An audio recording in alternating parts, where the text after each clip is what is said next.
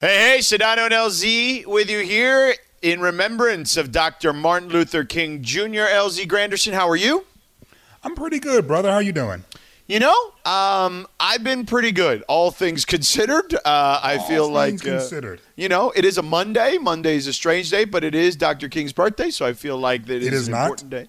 Well, actually, it was Friday, but it is the remembrance of Dr. King's birthday. Yes. So there's that. They gave it to us, but conditionally, you know. They did. It was Friday. It was Friday, but fine, we'll celebrate it, but not on the day. Right. Well, they want to do it on a Monday. You know, which look, honestly, most people don't like Mondays anyway. So the fact that you can actually take the day to celebrate, like, I'm good. You know what I'm saying? Like, so there you have it. That sounds like an okie doke, but I hear you. You don't think so? Like, I listen. If I wish every holiday was on a Monday. Really? Oh yeah, man. Like Mondays. Who wants to go to work on Monday? Like you wake up, you're like, oh, it's Monday. So now it's like, oh, we get to celebrate Dr. King. All right, I feel better. Like I woke up with a much better disposition today. All right. Okay. Well, maybe, our next show should just always start on Tuesday. Perhaps. Yeah. I mean, Look, if we want to do, would you do 4 days a week? Actually, I would do Monday if we could end on Thursdays, though, too. Like, I'd flip either one. Friday off is so much better to me than Monday off. Right, because you're saying because you could just kind of get your weekend on earlier as opposed to extending your weekend. Exactly. Right. Because naturally on Sunday, even though Monday I have off, I'm still looking over my shoulder waiting for Monday to hit me in the face because I've been conditioned that way. Ah, I see. So you're ready. You're ready to grind at that point. Now, speaking of extending their weekend, the Rams will not be extending their season. They lost to the Green Bay Packers. And you and I were talking about this before the show today. And I felt like you put it very succinctly when looking at this matchup. Their Aaron was healthy and ours wasn't. Correct. And the Packers are also just a better team. And they're just a better team. Yeah. But at the core, if a team's best player is not available and the other team's best player is, typically the team with the better player wins the game. And by the way, the way that networks and the league build these games, like, trust me, if your quarterback is good, they'll put your quarterback and plaster him up on all the commercials. On the commercials leading into this one, it was Donald and Aaron Rodgers that you saw. Exactly. Yeah. Exactly. But, people who either, aren't fans of golf or look at football through like a, very simplistic, viewpoint, yards per game, how many touchdowns he threw, blah, blah, blah. They automatically characterize these games as quarterback versus quarterback. When the reality is that it's not like that at all. I mean, there's factors. There's multiple factors. We do that for drama purposes, to tell us, because the quarterbacks are typically the most recognizable faces on either team. Mm-hmm. It really was about Aaron Rodgers versus Aaron Donald, and Aaron Donald couldn't go. Right. Here's what I would say, though. If you have one of those really special ones, it makes your life a lot easier. A lot easier. And I think Sean McVay, we've seen kind of a change over this season, have we not? Where, he would defend Jared tooth and nail, right? Like, he was always very much like, oh, it's on me, it's this, it's that. And then earlier this year, we saw him kind of turn on Aaron a little bit. That Dolphins game specifically was a real big turning point, I feel like, in that relationship, where he's like, I'm done taking up for this dude, okay? Like, he is making elementary mistakes out here. And look, he was asked in the kind of post-mortem yesterday, not even the day of the game, like yesterday, and was asked about evaluating the quarterback position, and here's what he said. What I'm evaluating is everything that we do, Kevin. That includes the quarterback position, but that includes everything. And so that's where we're at. And I think it's important for, like I was kind of saying, to be able to take a step back, catch our breath, be able to look at everything that the season encompassed and figure out the best way to create the most competitive situations at all spots. And what we can do to continue to take steps in the right direction. And that's not exclusive to the quarterback, but, it's all encompassing to our entire roster. I mean, that's fine. He kind of said it's not exclusive. Well, he did say it's not exclusive to the quarterback. But I don't feel like that's a ringing endorsement by any stretch of the imagination. If I'm golf or golf's agent or, golf's parents, and I heard that comment, and I'm thinking, my boy has been starting there for, 5 seasons now? Mm-hmm. he's taking you to a Super Bowl, or he's been the quarterback of your Super Bowl, appearing team. Mm-hmm. He's won more games than anyone since he's been in the league, except for Tom Brady. Mm-hmm. And you're talking in equivocal language about his starting position. Mm-hmm. That is essentially the same thing as saying, you're my wife right now. We're going to reevaluate everything next year and, take it from there. Now, that means I'm reevaluating everything, like the house, the neighborhood we live in, the school my kids go to. So, that includes my wife, but everything's on the table. That doesn't feel good. No. Definitely doesn't feel great. That's for sure. And then he was asked specifically forget about the quarterback position. So, look, good media guys and gals covering the Rams. Lindsey Thiry is going to join us in about 20 minutes.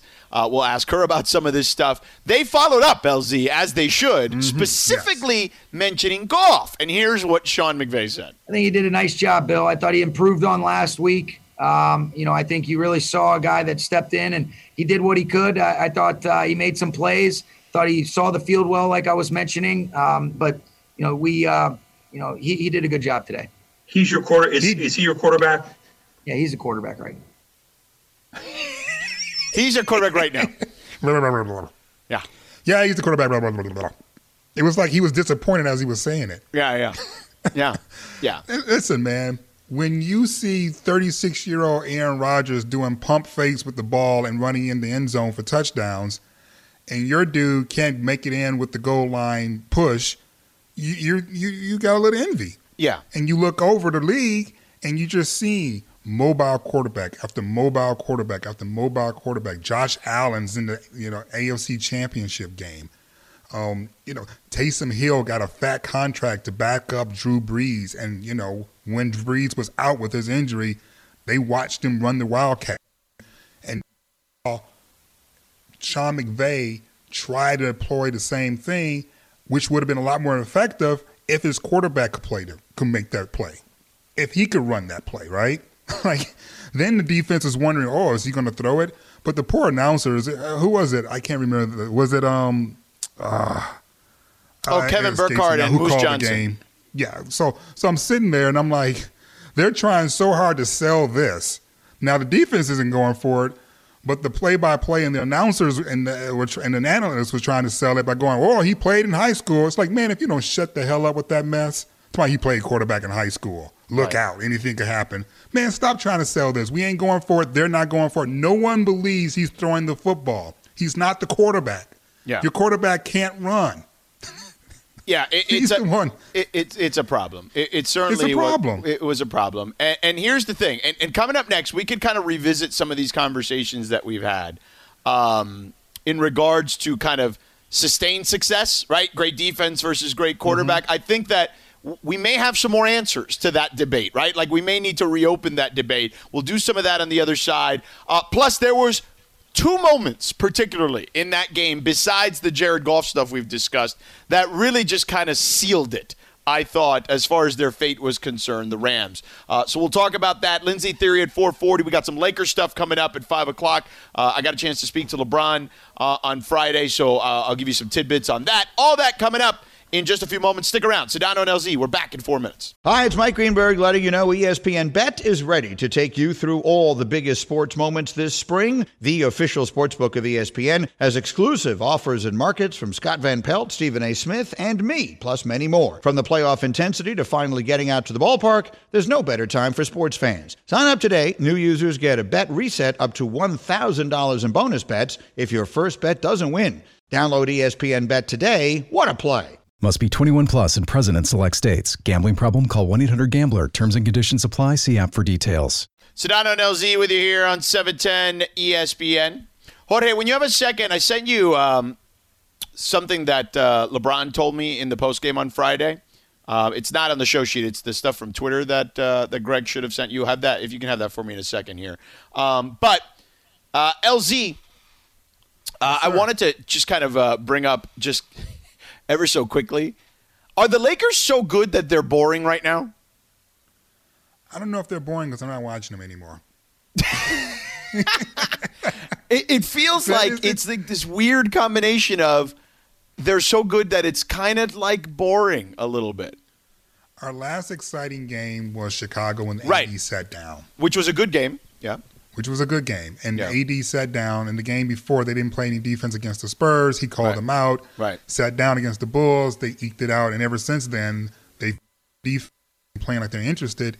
And that's a real problem for the rest of the league. Yeah. It just is. You know, and it's like, I know that, you know, everyone's thinking like, oh, well, they're playing weak teams and they're doing this, they're doing that. The hallmark of a championship team is the one that we're looking right now, the kind that takes care of business. Smacking fools. Inferior opponents. Right. That's the hallmark of a championship team. Yeah, smacking fools around. Now, it is MLK Day today, Martin Luther King Jr. Day, and I got a chance to speak to LeBron, LZ, on Friday. In the postgame. I was doing the Laker game. I saw John Ireland at the urinal. I bowed to Michael Thompson because he wants to institute the bow. But I did also speak to LeBron, who I should have bowed to, although we were very, very far apart. I was way up in the 100 level. He was way down on the court. And I asked him a specific question. So I asked him, because I knew that they didn't play again until today. So I said, look, you don't play again until Monday against the Warriors, Martin Luther King Day, obviously a day of remembrance. And I asked him, considering everything that's transpired here over the last 10 days, year or so, like what could the NBA and even the country at large do to magnify Dr. King's message this year specifically? And here's what he said. What can the NBA do and even people around the country do to magnify Dr. King's message? Well, first of all, happy birthday to him. I believe he will be 92 years of age today if he was still here. But you know what he do for us every single day. His name and his words and his legacy still live on. So he's shining his light on us every day. You know, as NBA players and as our league, we continue to, voice what he was talking about, about equality, all races and all shapes and sizes, all colors coming together for the better of happiness and for the better of love, and continue to push forward. We understand that we are going to see hate. Hate is going to be a part of America, going to be a part of this world. But if we can have more people that's in the love factor and not in the hate, then, we can continue to be better. It's all about passing it down, passing it forward to the next generation, the generation that comes after you, as he did, as he spoke. And as someone that's has a platform like myself, I will continue to, live by a lot of his messages that he had going on back when he was alive. I thought he nailed it. You know what I mean? Like that should be the message today, especially considering everything that we've been through most recently and, what we're potentially bracing ourselves for at the moment as well. Yeah, I mean, listen, LeBron is given, 18 interviews on MLK Day? Right. Or something like that. Yeah. So he better be able to nail it at this point. Yeah. But to your larger, conversation, this is a unique one, perhaps the most unique MLK Day since the presidency of President Obama, the first black president. That would have made that MLK Day pretty spectacular as well. So, it's good to see him think in a thoughtful way. It's good for him to think in terms of inclusiveness while not ignoring the fact that just because you sing Kumbaya doesn't mean everybody's going to come to the campfire. That there's still obstacles out there to overcome, that there's still issues out there to overcome. And the protests that embody the legacy of MLK is still very much a powerful weapon today. And we saw the NBA players in particular find various ways to continue his legacy through protests this year as well. Yeah, as did the NFL. And I want to kind of get back to I'm not giving him credit, dog. I'm sorry. I'm just not. I'm not letting them come into this game on third base and celebrating them like they get a home run. No, I don't think it's equally the same, but I do think that there were plenty of guys in the NFL that did that. And I was really just trying to segue back to getting back to the conversation that we were having a second ago. Then just do a hard turn, because I ain't giving the NFL no props on the MLK Day. Okay, then we will do King's birthday? Hell no, they ain't getting no props. Then we'll do the hard turn. There we go. So you and I had the debate about sustained success in the NFL. And I was on the side of, if you have a great quarterback, you will have prolonged sustained success, as opposed to the defense. And you didn't disagree, but you did feel you would lean towards the defensive side more. Has this weekend kind of made you reassess that even a little bit? Reassess in terms of what is more important? Man, I mean, defense is what kept them in the game, right? Like, as much as they got, handed at the line of scrimmage, and as much as the run game just got whatever they want whenever they wanted, we weren't able to generate enough points to have a shootout. So it was the defense that made it a one-possession game in the fourth quarter. It was the defense that kept us within arm length the entire time, even though it looked as if Aaron Rodgers could just do whatever he wanted, like he's playing a video game. If our defense wasn't the number one defense and the offense played the way that it did, efficiently but not dynamically, we probably lose by 30. Right? Like, sure. But if you have if you have a great quarterback, because look, the Packers defense is good too. Like, you know what I'm saying? Like, yeah. Like, I don't want to make it seem like it's just all Aaron. You know what I mean? Like, Aaron they have finally gotten Aaron maybe as much help as he's had in a while, right? Since he was young, since they won the Super Bowl in 2010. And I think that some of that is fascinating simply because of how begrudging that relationship with him and Matt LaFleur, former Rams offensive coordinator Matt LaFleur, was initially. But I think the interesting part is when I look at it, as just a quick aside, I think Aaron and him didn't get along because they're both the same guy. They're both very cocky, right? They believe in their own skill sets. And, LaFleur, to his credit, went in there and said, we're doing it my way. And boy, if that would have blown up, if that would have failed, you are a punchline. You are never getting a coaching job ever again. Like, you are done. Okay, but it's worked to a large extent, right? Like, we'll see if it works ultimately, but it's worked to a large extent. But anyway, my ultimate point is that when you have two teams that have a good defense, the Rams have the best defense. The Packers are a top 10 defense in the league, so it's not like they're chopped liver on that end. But the difference to me, right? Like, if you've got one of those guys, like you got Aaron, right? You've got Mahomes. You've got those kind of guys. Man, even Josh Allen now with Buffalo, right? Like, you've got those kind of guys. They can make the difference because these games, LZ, get decided by a couple of plays, which is funny because, remember, I teased that the Rams had two moments, back-to-back moments, where that the outcome could have changed. And it was Troy Hill and John Johnson dropping interceptions in the end zone.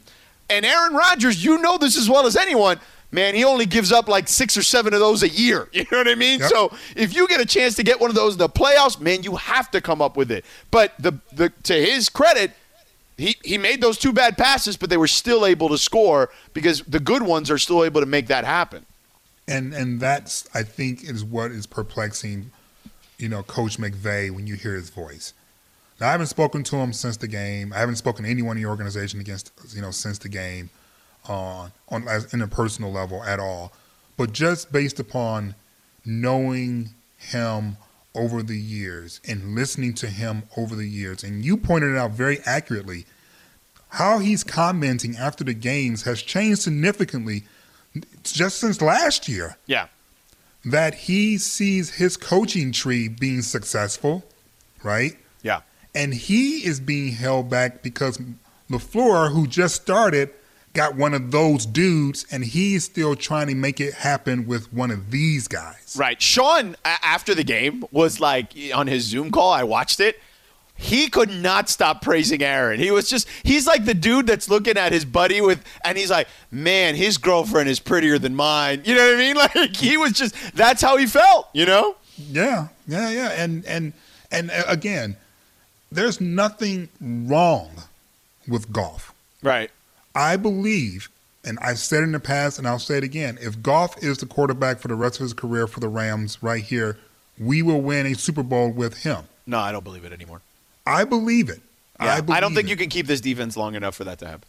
Well, you don't need to keep the defense long enough for it to happen. I mean, Ben Roethlisberger is one with 2 different defenses. But he's not Ben Roethlisberger. He's not as good as Ben Roethlisberger. My point is that the defenses are always movable pieces anyway. It's about the coordinator implementing and maximizing the talent that's coming in and out from season to season to season. Yeah. Defenses are always constantly changing. Very few defenses have a Ray Lewis that is holding down the fort for like a decade or something like that. More often than not, they're interchangeable parts because the finances of the NFL tends to value offense more than defense anyway.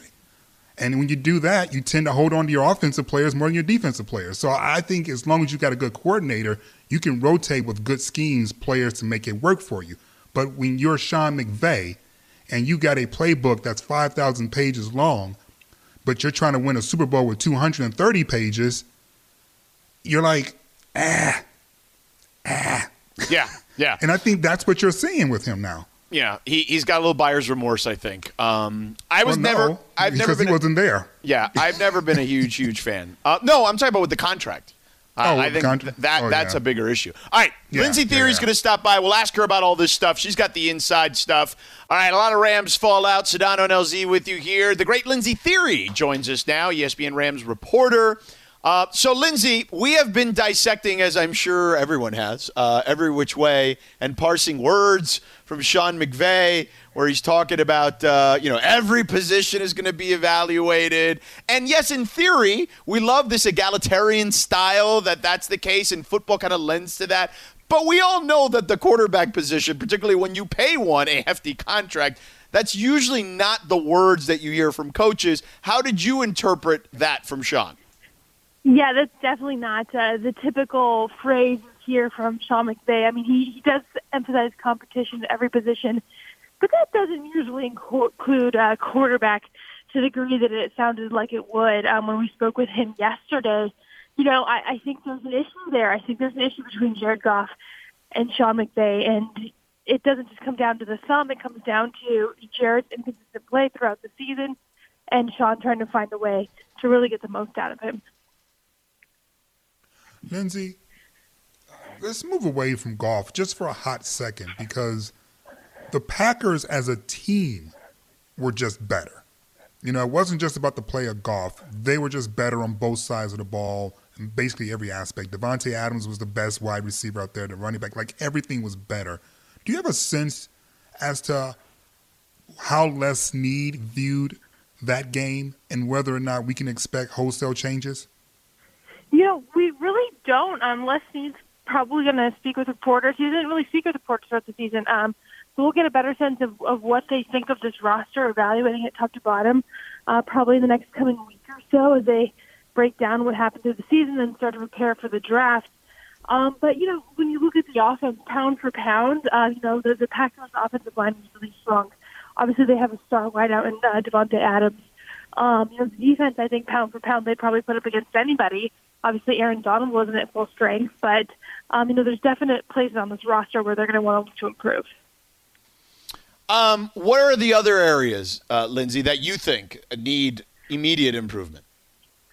I would probably say, Cam Akers came on really strong at the running back position late in the season, so I think they're good there. I think the offensive line just needs to kind of find their long-term solution from left to right, right? Andrew Whitworth came back. He did a nice job. They've got to determine. They have a decision to make there. Is he going to continue playing into a 16th season? Is he not? I think when you look on the defense, they're going to need to go find probably some pass rushers. Leonard Floyd's an unrestricted free agent. They might need to find some reinforcements at inside linebacker. So there's a lot of places on this roster. There's no glaring weakness, but there's a lot of places where they can probably start to either look to the future or start upgrading. Speaking of the future, we don't have a DC. Oh, yeah, that's true. Any insight into that? Yeah, you're going to need the defensive coordinator, Brandon Staley, accepted an offer to become the Chargers' new head coach. That's a huge loss. He was here for one season, obviously helped produce the top-ranked defense. It included Aaron Donald and Jalen Ramsey, but Brandon Staley found a way to really play to so many players' strengths, including some undrafted free agents who are in the starting lineup. So the Chargers are getting a really great leader out of him. Jalen Ramsey, he doesn't just hand out compliments for nothing. He wanted Brandon Staley to stay as long as Jalen was going to be here in L.A. He knew that was a long shot. But the Rams are going to need to find a new defensive coordinator. So whether they promote from within or go look elsewhere, that kind of remains to be seen. That Brandon Staley thing happened very quickly, did it not? Were you surprised how quickly that went down? You know, I was surprised how quiet the Chargers were able to kind of keep that. You know, there tends to be kind of these names that really buzz up and kind of the hot names. And Brandon Staley was obviously getting interviews. You know, he interviewed with the Jets. He was going to interview the Texans. He was going to interview in Philadelphia and with the Chargers. And I think the Chargers got that deal done very, very quickly and a little bit under the radar.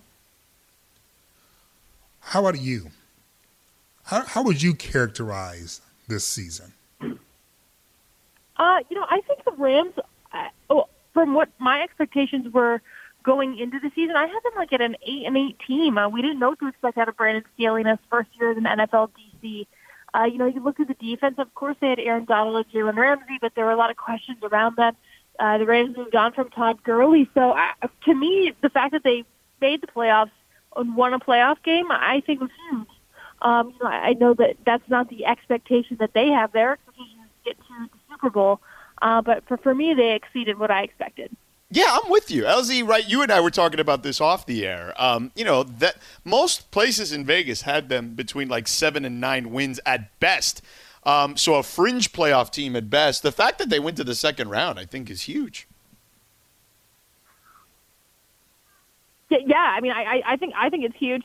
And you have to keep in mind, too, everything that they were going against this season. I mean, this is the most peculiar season because of the coronavirus and playing at home with no fans. Then they went on the road to some stadiums that had fans.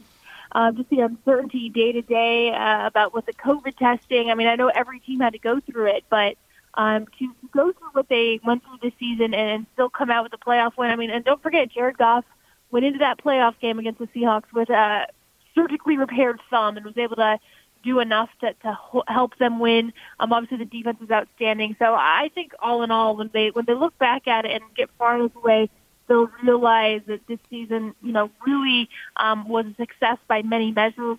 Although there were some kind of glaring weaknesses that they're going to have to figure out going forward, especially when it comes to the inconsistencies on the offense. And Lindsey, I have one more NFL question for you, and it's about the Super Bowl. Do you think The Weeknd is going to do Earned It? Because it's kind of a racy song for kids, but it is one of his more popular songs. Yes. Do I think of what? The Weeknd. He's performing at halftime. Right, he's Am the I breaking halftime news act. to you? Yeah.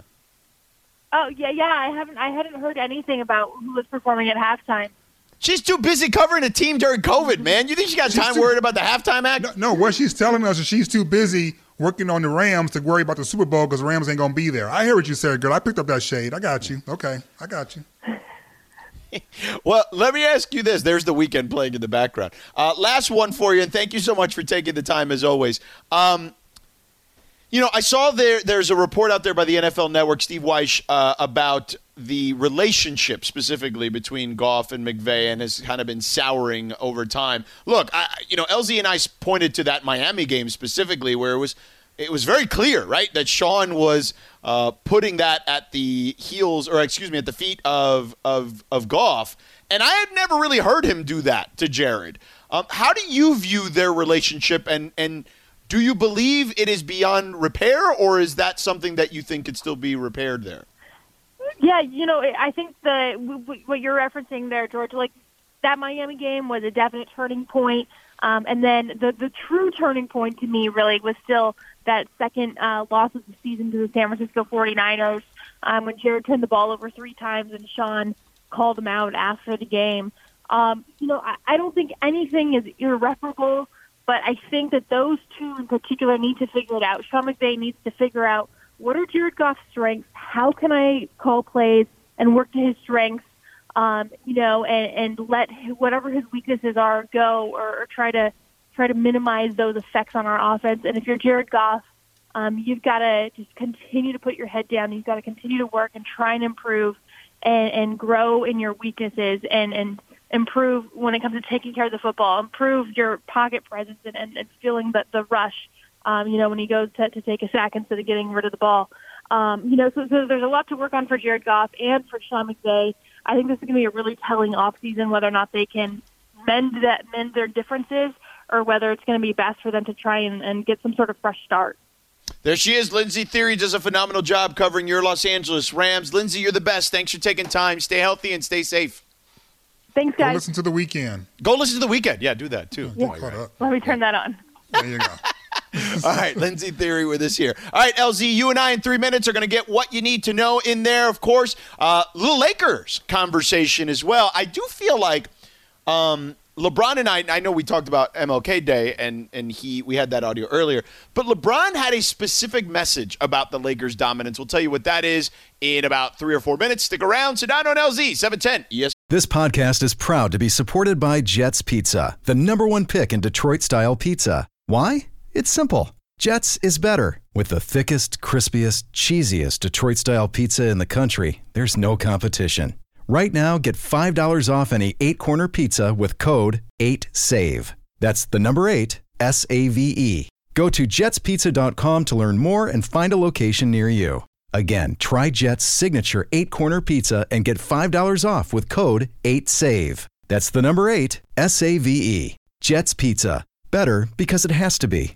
What You Need to Know is brought to you by Morongo. Play it safe, good times. Every day at this time, we do What You Need to Know. Greg, what do we need to know?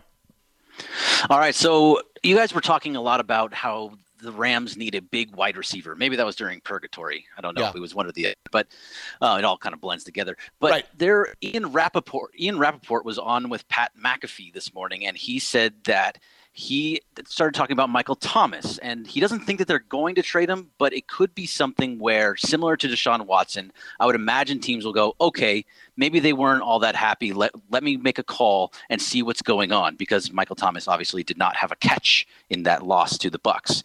What would you do for Michael Thomas, and is that the right fit for the Rams? I'm going to give you grief, first of all. Number one, you referenced something that may or may not actually be something that's going to happen, but just because an insider said Sports radio, man. I get it, but geez, you could have just said Ian Rappaport said it. And you referenced a show that nobody here in Los Angeles can actually hear on a radio station unless they have Sirius XM. So there's that. You're not allowed to listen to other stations? And I like that show, but it's like, come on, you don't have to go that deep. Anyhow, look, if Michael Thomas is available, he's arguably the greatest receiver in the game right now. So, yes, I would do whatever it takes to get that guy. But I think that the Rams' bigger need is at quarterback, as we've discussed for the last, hour. I don't think that as much as I think he's a great receiver, and he's arguably the best, as I mentioned. The Rams need a quarterback, dude. Isaac Bruce is out there telling people, and you're listening to KSB in Los Angeles, that he was texting Les Snead to take Lamar Jackson 2 years ago, or almost 3 years ago now, and that he's told him to take a quarterback multiple times. He says that they should start Wolford. So it's like, people don't believe in Goff, and it's not just – I know Kirk Morrison got into a back and forth with you about Jared Goff, and while I agree with some of his positioning, I don't think that game was on Goff. I think it felt like you were blaming Goff. No. I think it came across that way. Sure. So, but I do think that Goff needs to be upgraded. Like, I don't think we're not winning anything with him. The only way they're winning with him is if everything else around him is perfect. That's it. All right, what else do we have before we get to the Lakers? The other thing is that in the Sahara Desert, something that hasn't happened in 50 years, there was snow all over the Sahara Desert. And what got me thinking is, have you seen any type of phenomenon in the world? Like, have you ever seen the Northern Lights or anything like that? It snowed in Pasadena when I lived there a couple of years ago. That doesn't happen very often. I don't have to go to that much of a phenomenon. You know what I'm saying? Like, literally locally here in Pasadena, right up the 110. Okay, it was snowing one day, and I wasn't the only one. I looked on my Twitter, and there were other people who I know who lived in the media, who work in the media, who lived in Pasadena at that time as well, who were all tweeting about it. So yeah, it was. That was it. Like, have I seen the North Star? I don't know. Northern Lights. Oh, the Northern Lights? No. And I didn't see that thing. What was that ocean thing that happened this summer? Oh, the blue lights that were in the ocean. That was really cool. I didn't see that live. I mean, it's all the videos and stuff, but like that's it. I occasionally can see the Big Dipper, depending on where I'm at here in Southern right. California. What about in the 80s? Did you see Halley's Comet? I'm pretty sure my parents made me see it, and I might have seen it. Right. I just was so little that I don't remember. Yeah. Yeah, I don't remember it either. But I remember going outside possibly and seeing it. That's about it. Well, that's it for what you need to know. All right, that's what you need to know. Brought to you by Morongo. Play it safe. Good times. Speaking of good times, the Lakers have given us a lot of good times. And it is weird. I know that people don't want to hear this, but they are so damn good that they're kind of a little boring. But LeBron, I had their game on Friday, as I mentioned earlier, and LeBron and I spoke about a number of different subjects, including their dominance at the moment. And here's what he had to say about that. Just taking individual accountability, guarding your man first and then relying on help second. And then once, a guy's broken down because we're in the NBA, great NBA players every night, we have the ability to be able to help one another and fly around. So, stand in front of your guys, like I said, helping one another, then cleaning the glass defensively. And, of course, this segment is presented by Alignment Health Plan, changing healthcare one person at a time. So, Greg, LZ has stepped out for a minute, and you and I only have 30 more minutes here on the show, or just less than that, actually, as we're getting ready for Lakers-Warriors tonight on MLK Day, as we remember Martin Luther King Jr. And, it is interesting that when you look at this team, I think Rob Pelinka deserves a lot of credit for this reason, okay? A lot. And I will say this. I've spoken to a number of general managers around the league, and they told me that the trade for Dennis Schroeder was so good because if you think about how now Dennis Schroeder is certainly not, James Harden, right, or anyone like that. But Dennis Schroeder is a good basketball player, okay? He is 6th Man of the Year candidate, that type of guy, starter on a good team. We've seen those things before. And I'd have to go back to look at the exact haul, but is he – I mean, Jrue Holiday is a better player, yes. But is he that much of a better player where the Milwaukee Bucks gave up 3 picks for him? I don't know about that, especially when you look back at what Pelinka gave up for Schroeder, which wasn't a ton. And I know it was a multiple-team trade or whatnot. But, that trade specifically has garnered a lot of attention from other general managers around the league as a really shrewd and smart move. No pun intended, shrewd with Schroeder. Yeah, nicely done. But it really is, that move to me has been fantastic. He has kind of this, I know LeBron likes to call him Dennis the Menace. He has this kind of persona that fits right with what they want to do. Harrell also has a similar persona. So you have this group of guys who won a championship, right? Clearly at the top of this food chain are LeBron and AD. And then you have guys who were role players on the team like Kuzma and KCP, Caruso, et cetera, et cetera, et cetera. And then you bring in a Marc Gasol, who's also won a championship. He's also late in his career, but is a perfect professional, right? And you want those guys in your locker room. And he really helps the offense in a lot of ways, in ways that you couldn't help them last year from that particular position. And then you bring in these hungry guys who have this kind of dog mentality. And I mean dog in a good way, like a vicious attacking way in Harrell and Schroeder. And just the chemistry on this team has been fantastic. So much so that, to me, the perfect moment to highlight that was when LeBron hit that no-look 3 and he had the bet with Schroeder or whatever. Just the reaction to all that. This team in a very short amount of time has gelled offensively, defensively, and inside the locker room from a personality standpoint. And it's happened very quickly. And I think all those things need to be commended, whether it's Pelinka putting it together with LeBron and AD or whoever, and Rich Paul, whoever's been involved in this. And LeBron and AD kind of policing the locker room a little bit with kind of some of the other guys.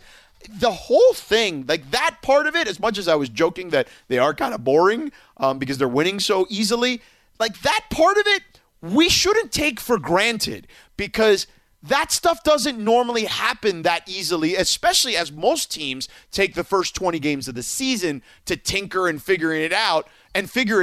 They're doing some of that still too, but also doing it in a way where they're dominating when they hit the gas and decide to choke teams out.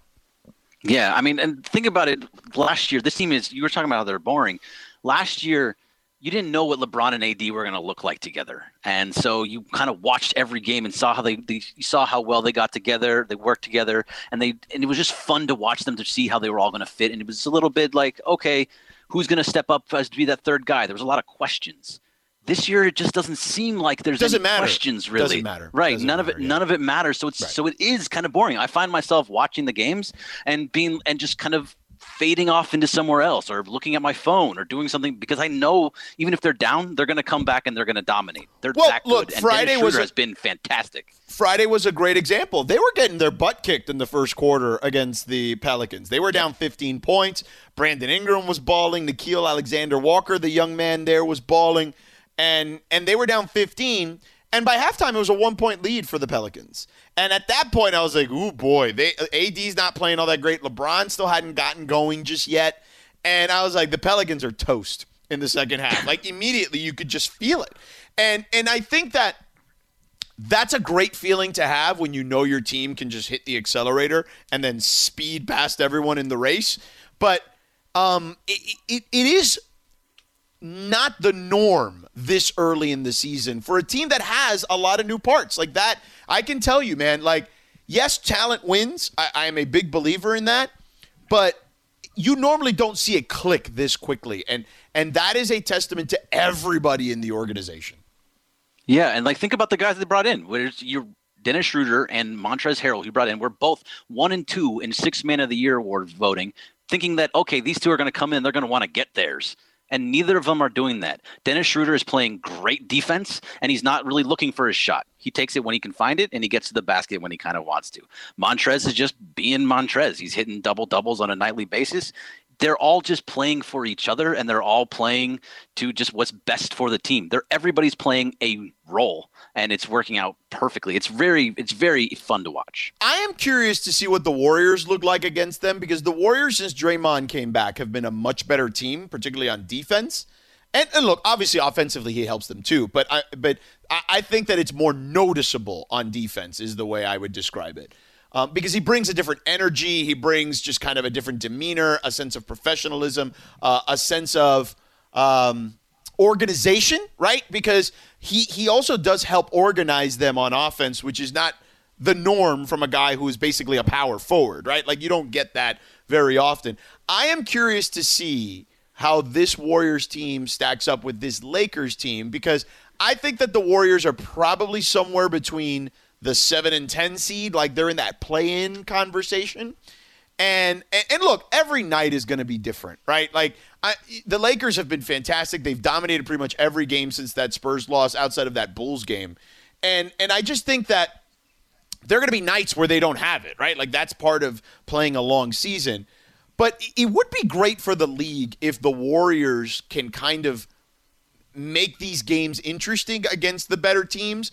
Because if the Warriors are in the playoffs, I just think it's good for everybody. I think it's good for the league. I think it's good for the Lakers-Warriors kind of rivalry. They've never really been good at the same time. So I think it would be nice to kind of get a feel like, oh, okay, well, you know, if the Warriors are at least competitive against the Lakers, next year when Klay comes back, then that will be really fun. So I from an individual kind of micro level, I am curious to see how the Warriors play tonight. Yeah, you don't think there's any type of, just little rivalry between Steph and LeBron anyway? Oh, sure, absolutely. Yeah. There is some of that. Like, look, dude, I can tell you for a fact, and I'm sure if McMiniman was on here, he could tell you too, because he was in Cleveland during those times. Like, I remember talking when I was hosting the ESPN NBA podcast when we just had one. It was me and Amin and Israel Gutierrez. And we were talking about that stuff. Like, a lot of people may be jumping the gun saying that Steph is the best player on the planet right now. Like, LeBron is still around, and LeBron used the 2016 finals, I feel like, as kind of the moment to remind people. And he's done that numerous times over his career. We saw that last year, right? And I think we're seeing it, even though he's playing the least amount of minutes we've seen in his career this season. We've seen that here, where in fourth quarters of games, right? We saw them against Memphis twice, where he just, in the fourth quarter, LeBron turned it on and it was over. We saw it on Friday. In the third quarter, LeBron turned it on and they zoomed past the Pelicans. And, I was very much a Luka Doncic MVP guy to start the season in the preseason. But I've already got LeBron kind of in that mix already again, as you should every year, but certainly based on his play, whereas Luka's team is kind of sputtering out of the gate. Yeah, I mean, if you think that if Giannis getting the MVP last year kind of irked him a little bit, he's going to want to get it this year. He's going to be like, look, man, I'm 36 years old and I'm getting an MVP this year. That video he reposted from whoever it was when did you see the video on Twitter where the guy is acting like LeBron finding out that James Harden was traded to the Brooklyn Nets? No, I haven't seen it. Oh, it was on his Twitter feed. He retweeted it from someone, and the guy's just yelling, I'm 36. What do you guys want from me? I can't keep doing this. He's like, and he acts like he calls Kyrie, what are you doing? James Harden, are you serious? Kyrie, say something. No, you know what? The hell with you. And then he's like looking at all his teammates. We're practicing for 3 more hours. It was really, really funny. Whoever that guy was who did that video was great. It's worth checking out. I gotta go check it out. Yeah, it's on LeBron's Twitter feed too. Like he quote tweeted it or whatever. All right, coming up next, we got one more segment to go. I want to get into the Clippers a little bit because they've won 4 in a row. And I know you're going to be a skeptic here, Greg. I think there's something different, and I'll tell you what it is on the other side. And a quick look for Monday afternoon quarterback on what transpired this weekend and what we should expect for the championship games. All that in 4 minutes. So Robert Half research indicates 9 out of 10 hiring managers are having difficulty hiring. If you have open roles, chances are you're feeling this too. That's why you need Robert Half. Our specialized recruiting professionals engage with our proprietary AI to connect businesses of all sizes with highly skilled talent in finance and accounting, technology, marketing and creative, legal, and administrative and customer support. At Robert Half, we know talent. Visit roberthalf.com today. I'm on LZ with you here on 710 ESPN. We got one more segment before playoffs. Leo and Michael come on for the Lakers pregame. Lakers-Warriors tonight right here on 710 ESPN on MLK Day. And, of course, we're always trying to remember the message from Dr. King. We had LeBron earlier. If you missed that, I had a conversation with him about Martin Luther King and really magnifying Martin Luther King, Dr. King's message. And he nailed it, man. Like, I know LZ jokingly said earlier, he's been through 18 of these, but this one is a little different, I would say, considering everything that's transpired in the world over the last year or so, and even, maybe even in the last 2 weeks, basically. But nonetheless, I'm watching some NBA, plenty of NBA today, and I'm watching, Greg, the Brooklyn Nets, and every time I watch the Brooklyn Nets play at home, I get, I have to, adjust my TV or feel like I need to adjust my TV resolution because their court is gray and their uniforms are black and white, and the Bucks tonight are wearing their white uniforms. So it just it's really weird. I don't love the court. I mean I don't mind. I like it. I don't mind the outline. No, the gray court stinks. Stop. It's. I like it. No, I like it. Awful. It looks like an old school. I love it. It's like a. It looks like an old school what? It looks like it's old school, like it's no. No. Okay. No. There's no such old school gym that has a gray floor. Okay. In Pleasantville, they had one. Maybe the court is so dirty that it kind of looks a little gray in some spots. But the court playing outside. I like that. Okay, then that's different, I guess. But whatever. Not for me. I don't love it. And by the way, I know I want to talk about them because I do think that they deserve an opportunity to discuss them. Although Laura already texted me that we shouldn't be talking about the Clippers. But I will. But before I say the good things, I really don't like their court. When they do the city court and the city jersey, I'm not feeling that one either. So I mean, you're not going to get anything good out of me from any of that. No, I know. But it's funny. You like the Nets one. I think the Nets one is even worse. It's like asphalt. I don't know. It just feels like I'm outside playing ball. It has a good vibe to it for me. Yeah, it feels worse. But you like the court in Miami when it was like pink and purple and orange and all those other random colors. But yeah, that's because those are the colors that go with the city. I don't know. But the court looked ridiculous. I don't know, man. People like the court. I mean, there's a reason that jersey is the most. It outsells all the city edition jerseys by. The jersey is great. I love the jersey. It did not look good on the court. So nonetheless, that wasn't what I was trying to talk about. So let's stay on task here because we only have a few minutes. Fine. The Clippers have won 4 in a row. Now, I've talked to a number of guys. I talked to Paul George on Wednesday, about 5 days ago now. And I asked him, I had him in postgame against the Pelicans. And I asked him about kind of the chemistry. And he's like, man, it's night and day, this particular team versus last year's team. And I think that, he talked about just kind of a different comfort level with Kawhi and just kind of guys kind of all being on the same page. Remember last year, they only had their starters for 12 games last year. And, shout out to our friend Marcellus Wiley, hashtag Clip City, Chip City. Although I don't believe that they're winning a championship. I'm sure he still does. But they are a different team, I think, this year than they were last year. But now here are some things that stick out to me. They haven't figured out how to implement Serge Ibaka. Nicholas Batum has been a really pleasant surprise for them. I think PG and Kawhi have been good. Lou Will has not been good for them this year. Pat Beverly, on the other hand, has been fantastic for them so far this year, I think. But there is, and now Marcus Morris Sr. is back in the fold, and he played really well yesterday. And I know what you're going to say in the playoffs, and we won't be able to determine that until then. But Ty Lue, and I'm not trying to disparage Doc, but they are different personalities. Doc, while a very good coach and one of the great coaches we've had in this league before, he just takes a different approach, right? Doc likes to be a little more jovial at times, kind of mix in some sarcasm.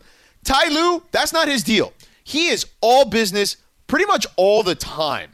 And I think it shows very early on in the season that this team just feels a little different from their mental state to their preparation, to the way that they have dealt with whatever little adversity you get during the regular season, which, let's face it, is not the same. It's not the same pressure that you would have in the postseason.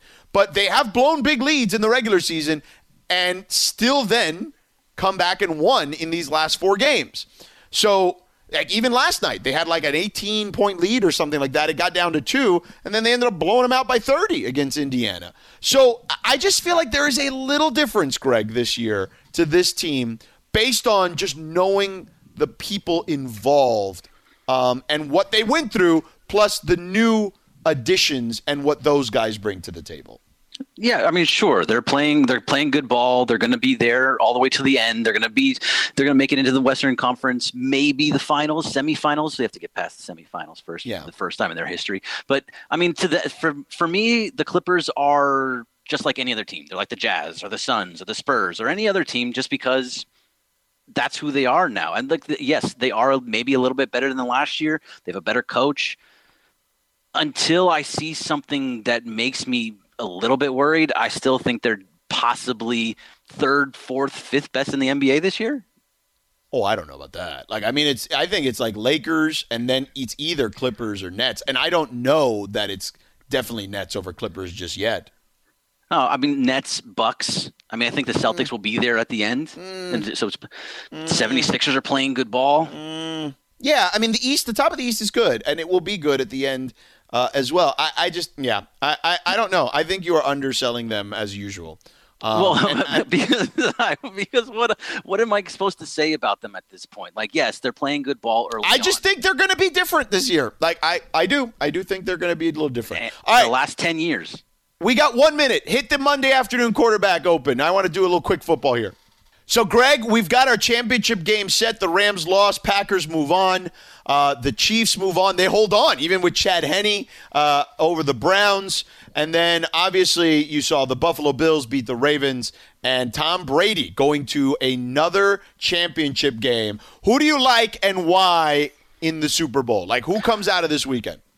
I'm going to go with the Packers and the Bills in this game. What? The Bills? Yeah, I'm going with the Bills because I don't know what's going on with Patrick Mahomes. I know he's got a hurt toe. He's coming out of concussion protocol. That was scary when he got. That was really scary when he got knocked out of that game. I don't know if you can if you do play him there, is he going to be the same guy? I don't know, but I like the Packers and I like the Bills because of that. I think this is the year of Aaron Rodgers, so I like the Packers, and I still think the Chiefs get there because I think Mahomes is going to play. I think at the end of the day, that's who's going to be. And I actually think that's what the NFL would die for. They would want that. All right, so we'll get further into that over the rest of the week. We got a short show because Lakers pregame is next.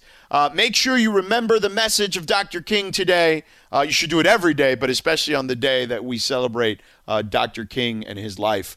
Coming up next, Lakers, Warriors pregame with Sliwa and Michael. And then John and Michael will have your call. All coming up here on your home of the Lakers, 710 ESPN. Robert Half research indicates 9 out of 10 hiring managers are having difficulty hiring. If you have open roles, chances are you're feeling this too. That's why you need Robert Half. Our specialized recruiting professionals engage with our proprietary AI to connect businesses of all sizes with highly skilled talent in finance and accounting, technology, marketing and creative, legal, and administrative and customer support. At Robert Half, we know talent. Visit roberthalf.com today.